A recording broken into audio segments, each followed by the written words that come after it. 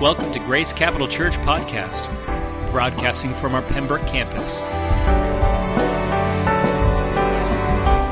Well, we are starting, this is the second week of our marriage or our family series, and last week my wife gave the message and she did a phenomenal job. She stressed out 2 weeks beforehand, but good job, Audra.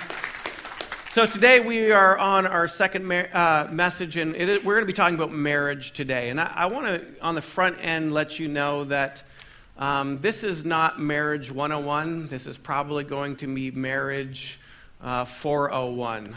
We're going to kind of dig a little bit deeper in here. I do want to be very mindful that marriage conversations is tough today in our world. If you face divorce, you know the pain of it. If you are struggling in your marriage, you also know the pain of that.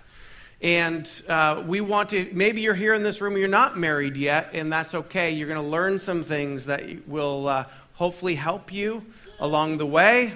And there's a single guy who likes that. Young girls, take note. He's a guy who wants to be married.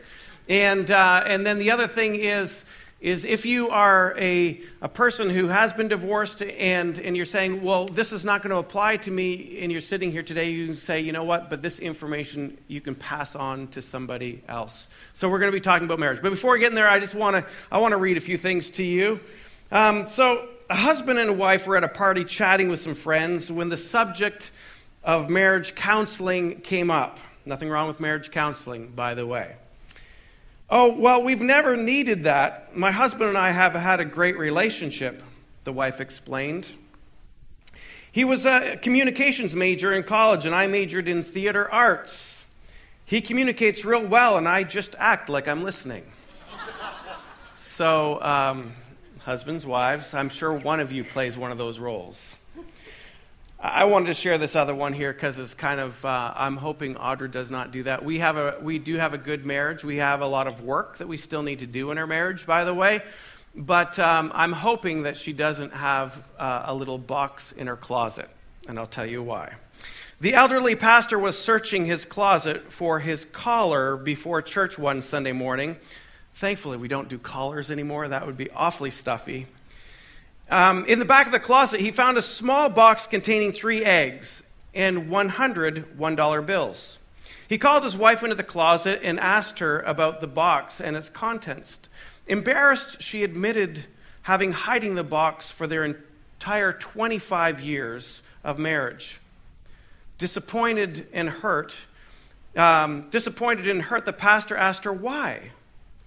The wife replied that she didn't want to hurt his feelings. He asked her, how could the box have hurt his feelings? She said, well, that every time during their marriage that he delivered a poor sermon, she had placed an egg in the box. The pastor felt that 3 eggs, or that 3 poor sermons in 25 years was certainly nothing to feel bad about. So he asked her what was the $100 for. She replied, each time I got a dozen eggs, I sold them to the neighbor for $1. Wow, that's a lot of bad sermons. Well, this morning I'm hoping to not give you a bad sermon because I don't want my wife to be stashing any eggs anywhere. But marriage. Can you turn with me to your Bibles? We're going to just read a few passages and then we're going to unpack them a little bit. We're going to start in Genesis. Genesis is the first book of the Bible. Genesis chapter 2, verse 18. I will have the scripture on the screen for you. The other ones I won't, so you'll have to flip through your Bible. Please bring your Bibles to church. It's a great way to underline some things, make some notes. Genesis chapter 2, verse 18. Then the Lord God said, it is not good that a man should be alone. I will make him a helper fit for him. And the reason why the Lord needed to make a helper, because us men need all the help we can get. Amen. Now out of the ground the Lord God formed every beast of the field and every bird of the heavens and brought them to the man to see what he would call them.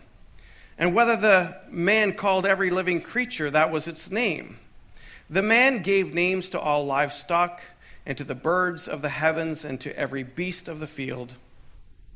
But for Adam, there was not found a helper fit for him.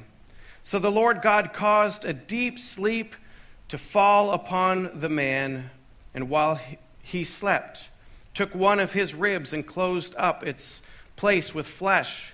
And the rib that the Lord God had taken from the man, he made into a woman and brought her to the man. Then the man said, "This at last is my bone of my bones and flesh of my flesh, and she shall be called woman, because she was taken out of man. Therefore a man should leave his father and his mother and hold fast to his wife, and they shall become one flesh. And the man and his wife were both naked, and they were not ashamed." If you'll flip over to Ephesians chapter 5, Ephesians chapter 5, New Testament.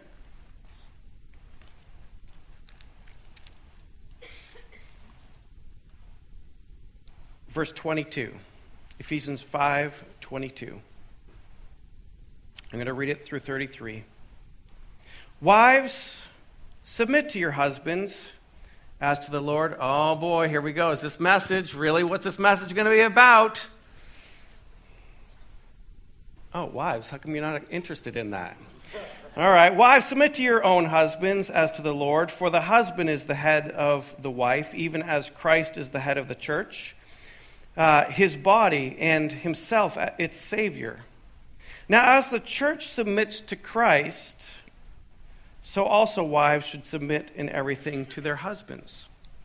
Husbands, love your wives as Christ loved the church and gave himself up for her, that he might sanctify her, having cleansed her by the washing of the water with the word, so that he might present the church to himself in splendor, without spot or wrinkle or any such thing, that she might be holy and without blemish. In the same way, husbands should love their wives. Husbands, in the same way that Jesus loved the church. We'll get into that. In the same way, husbands should love their wives as their own bodies. He who loves his wife loves himself, for no one ever hated his own flesh, but nourishes and cherishes it, just as Christ does the church, because we are members of his body. Therefore, you'll remember this verse from Genesis. Therefore, a man should leave his father and mother, hold fast to his wife, and the two shall become one flesh. This mystery is profound, and I am saying it refers to Christ and the church. However, let each one of you love his wife as himself, and let the wife see that she respects her husband. Paul, who writes this, says this is a mystery. And I'm going to unpack this mystery for us today, or at least I'm going to try. One more verse for you, and then we're going to unpack this. Matthew chapter 20. Verse 28.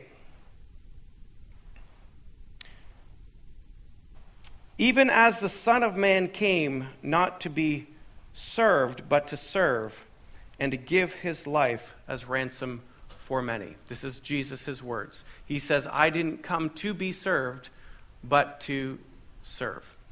Okay, so let's start unpacking this a little bit. First of all, I wanted to let you know something that Audra and I determined early on in our marriage, that we were never going to use the D word. Do you know what the D word is? Divorce. We determined that we would never even say the word. We would even call it the D word, and it was just not, it was like a swear word in the house. We were never going to use it because it was never going to be an option for us. But I do understand that people have gone through life, and people even before Christians or even as Christians have known and experienced the pain of divorce. But for Audra and I, we determined that when we made a commitment to Christ, when we set our vows, it was going to truly be till death do us part. But if you look at marriage as just a part of, hey, this is how we get through life, or this is what's important for, raising a family, or this is what is, God's intended for us, marriage in that way is okay. But I would also say that the mystery that Jesus is unpacking for us is marriage. He wants marriage to represent something very different than just, hey, we're married and we love each other and we satisfy each other's needs and we raise a family. And it's really about, he wants it to be a reflection of how Jesus really loves us. He wants it to be a reflection of what is actually transpiring in heaven. He's wanting to come to earth, and he says, I want it to be a model, a reflection of his deep love that he has for his church. This is why he says sometimes it's a profound mystery, because if we look at it just on a carnal way, if we look at it just on a human scale, we would say, oh, it's good to have a healthy marriage. It's good to have good communication. It's good, and those are good. But you have to look at what the purpose is. And the purpose is going to help set a standard even a little bit higher for us. And this is why I'm saying this is marriage 4.0 or 401. And as I was preparing for this and as I was praying, I really realized how short do I fall in loving my wife the way that Jesus loved the church. You see, many times in marriage, we come to looking at our spouse and we're saying, hey, we want you to get better. We want you to serve our needs more. We want you to be beautiful. We want you to stay in shape. We want you to whatever you want your spouse to be. Meet my needs. But when you look at what Jesus has done, now husbands, see, we always love to, wives, submit to your husband. Well, oh man, we love that one, don't we? Oh, okay, but men, your wives would be pretty easily submitted to you if you learn to love them as Christ loved the church. Let me just say. Because what did Jesus do for the church? While we were yet sinners, so before we were even perfect, before we even had our act together, before we even, we're in the midst of our muck and mire, Jesus finds us, pursues us, and loves us so much that he's willing to die for us. I can have a cheering section besides just Kaylin and Phil over here. Thank you, guys. That really builds me up. I feel like I'm doing a good job. If anybody else wants to say any amen along the way, please feel free. Okay, amens. So we like to try to get our spouses all fixed up, don't we? We want them to kind of fall in line. We want them to do certain things. But Jesus, when he found us, we were still in the midst of not being put together. The challenging thing for me, and I'm looking in my relationship, being married 23 years, I'm realizing that maybe I can be sometimes critical. Just by nature, I see the details of things, and I could be a little bit critical. Don't say amen, hon. That's the time not to say amen. But I realized that Jesus was not critical at all. What did he do? He came and gave himself to people like you and I in the midst of our junk. And so what he did at that point in time, and then he said, this is why I read this scripture in Matthew. How did he come? I'm picking on the guys for a second. How did he come? The Son of Man came not to be served, but to serve and to give him his life as ransom for many. For me, my love language is acts of service. I like to be served. My wife she doesn't think it's a love language. She just says, you want a maid. And it's not true. I just feel loved when she serves me. And so, but here's the thing. I could so very easily say, well, it's my wife who needs to serve me. But just a second.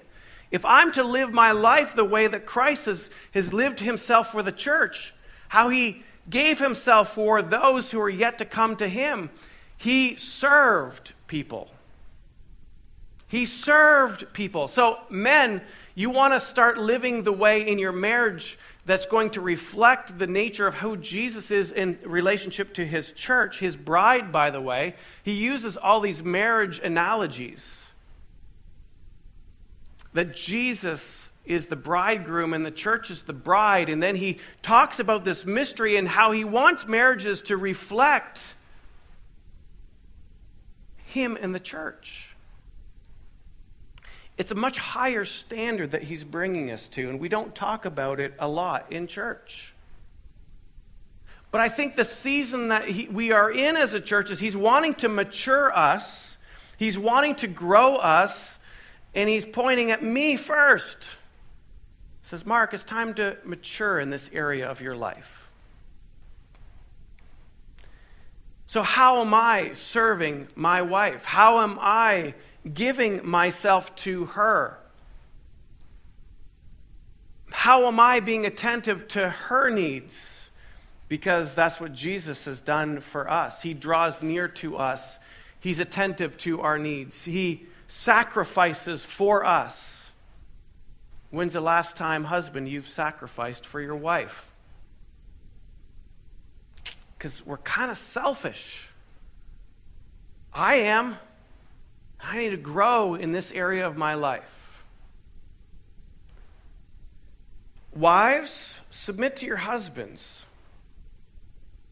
This idea of submitting is really not a man's lording over his wife. By the way, when he first created us, he created a helper, which means he's wanting people to work together. It's not a lording over relationship, it is a partnership relationship. Husbands and wives partner together. But men, you have a responsibility to lead spiritually in your home. And the reason why he's asking a wife to submit, because there can only be one head in a home. And so what he's doing is he's saying, I'm setting an order, just as Jesus is the head of the church, men be head of your family. And it's not a head to lord over, it's a head to being held responsible. Men, you are going to have to give an account before Jesus. This is some weighty talk I'm going to give you right now. Men, you're going to be held accountable when we meet Jesus face to face of how well you led your spouse, your wife, and your family. Whew, really? Yes, really. Because he's told us that is our job in the Word of God. And what does he ask us to do? Let's open up to that scripture again in Ephesians. Washing her with the Word. What does that mean? That we need to lead our family spiritually. We better know what the Word is if we're going to wash her with the Word. And this whole idea of understanding that we need to lead spiritually and carry the weight spiritually in our homes. Because it's going to be our job, just as Jesus is waiting for his church, he's maturing his church, that the bride will be presented to the bridegroom, Jesus, when he returns. By the way, Jesus is returning to this earth. Do you realize this? And he wants to make us ready, and I feel like the season that he is, he's maturing us, he's getting us ready. But he's also asking husbands, do this for your wives.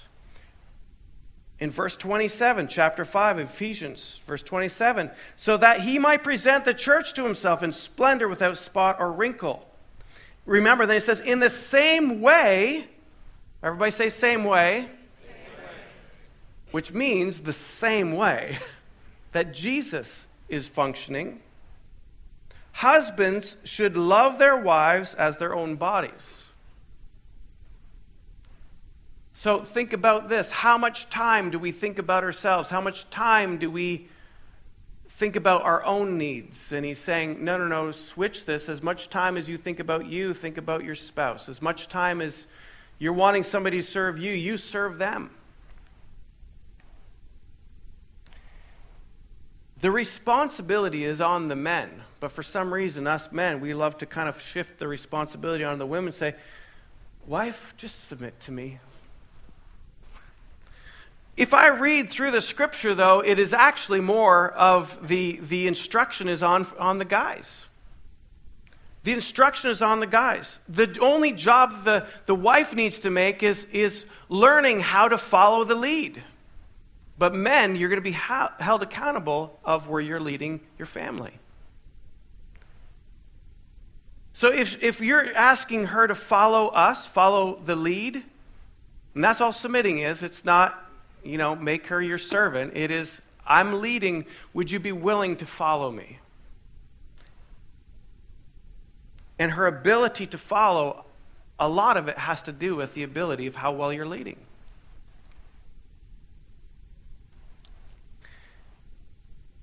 Verse 31, therefore a man shall leave his father and his mother and hold fast to his wife, and the two shall become one flesh. The reality is this level of intimacy. If the worship team wants to come back up. The two shall become one flesh.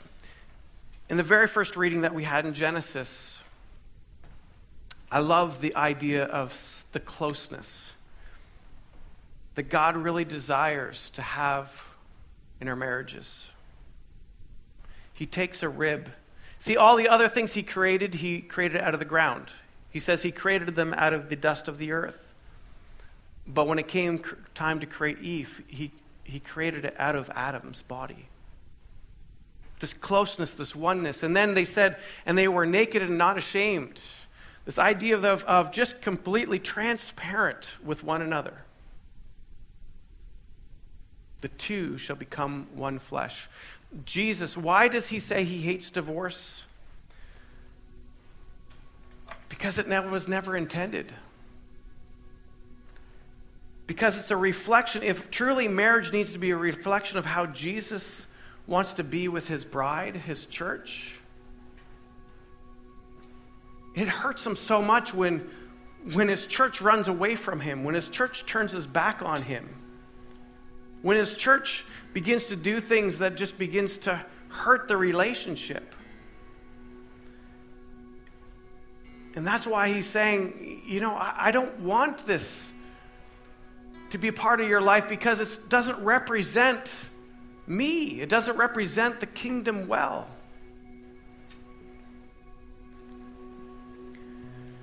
In response to this message this morning, this might be just for me, but I think it's probably not just for me. But I feel just a time of reflection, but a time to repent. For me, I was challenged that God was really saying, Mark, you're not living that way. You're not loving your wife the way that I love the church. Mark, you don't do a good enough job serving Audra. You don't do, yes, I spiritually lead her home, but the idea of serving her, I got to work on that one. So God was just saying, repentance is not a bad thing. It's just when you come face to face with Scripture that is contrary to the way that you're living, the thing you need to do is humble yourself and come to the place of saying, God, that's not right. The way I'm living is not right. Please forgive me, and I repent. And repentance, all that word means is I'm going to turn from the way I'm currently living or acting, and I'm going to go the opposite direction. I'm going to go to the direction to what the instruction is in the Word of God.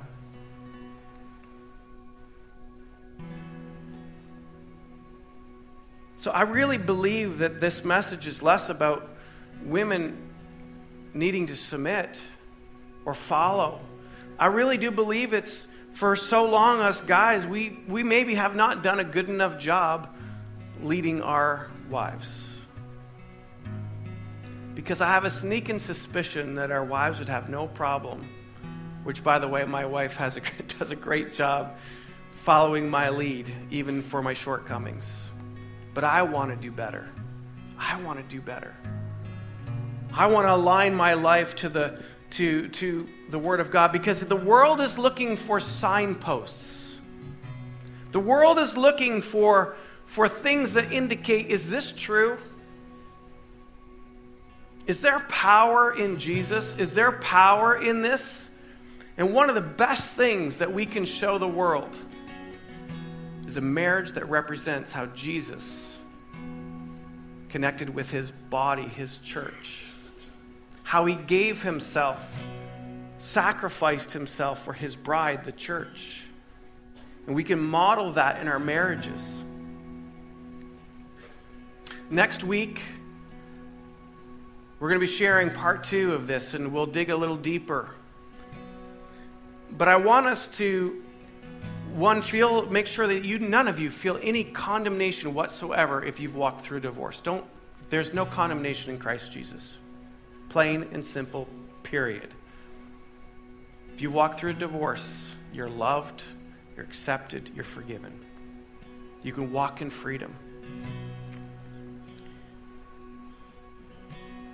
I felt this morning that there might be a couple of you in this room this morning that have started to entertain in your heart divorce. And Jesus is reminding you that that's not an option for you, because it doesn't adequately describe and show the way that Jesus came and loved his church.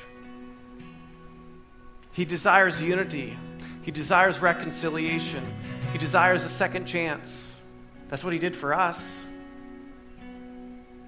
We fall short time and time again, but there's always Jesus saying, I'm willing to take you back. I'm willing to take you back. I'm willing to take you back. I will love you. I will go to the cross for you every single time, over and over again, because I love you so much. It's the power of Christ that lives in us. He wants to give you hope. He wants to give you a great marriage, yes.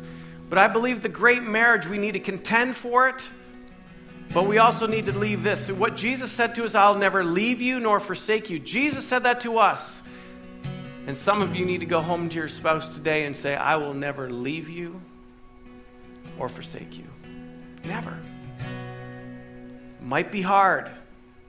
It might be hard. But it's right to not get a divorce. And God's grace is sufficient for you. For those of you who are maybe not talking about divorce, but yet you realize that you've got an okay marriage, but maybe, just maybe, if you're like me, there's some room for improvement. Would you take this message seriously and ask the Lord, what do I need to do to act like Jesus with my spouse, if you're a guy? Girls, what do you need to do to respond to your husbands in a way that we would respond to Jesus? Now, I'm not saying men, you're Jesus. We know that's not true. Wives, nudge your guy and say, you're not Jesus. I want you to act like him, but you're not him. Can we just close our eyes for a moment? Father, I just pray over this room right now. I pray your Holy Spirit would come and minister to hearts. Father, for those couples that have considered the D word, let them solidify in their hearts and minds right now that's not an option.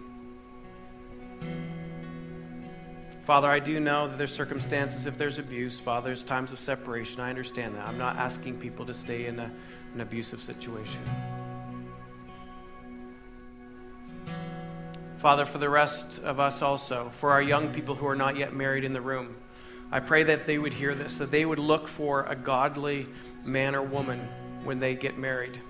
The Bible is very clear to not be unequally yoked. So, Father, I pray that they would search out and they begin praying for their spouse, future spouse now, Lord. And Lord, that they would understand how they are to live, that this marriage is going to be a representation. It's going to be a marker to the rest of the world of how much you love this world, and it's going to be a reflection on our marriages. It's going to be a reflection in our marriages. Oh God, I just pray for those that have walked through divorce, that, Father, there's healing. Father, they would not pick up any condemnation whatsoever, but there's healing, Lord Jesus, because it is so painful. That separation, that ripping and tearing was never meant to take place. So, Lord, I pray for healing. I pray for healing right now in Jesus' name.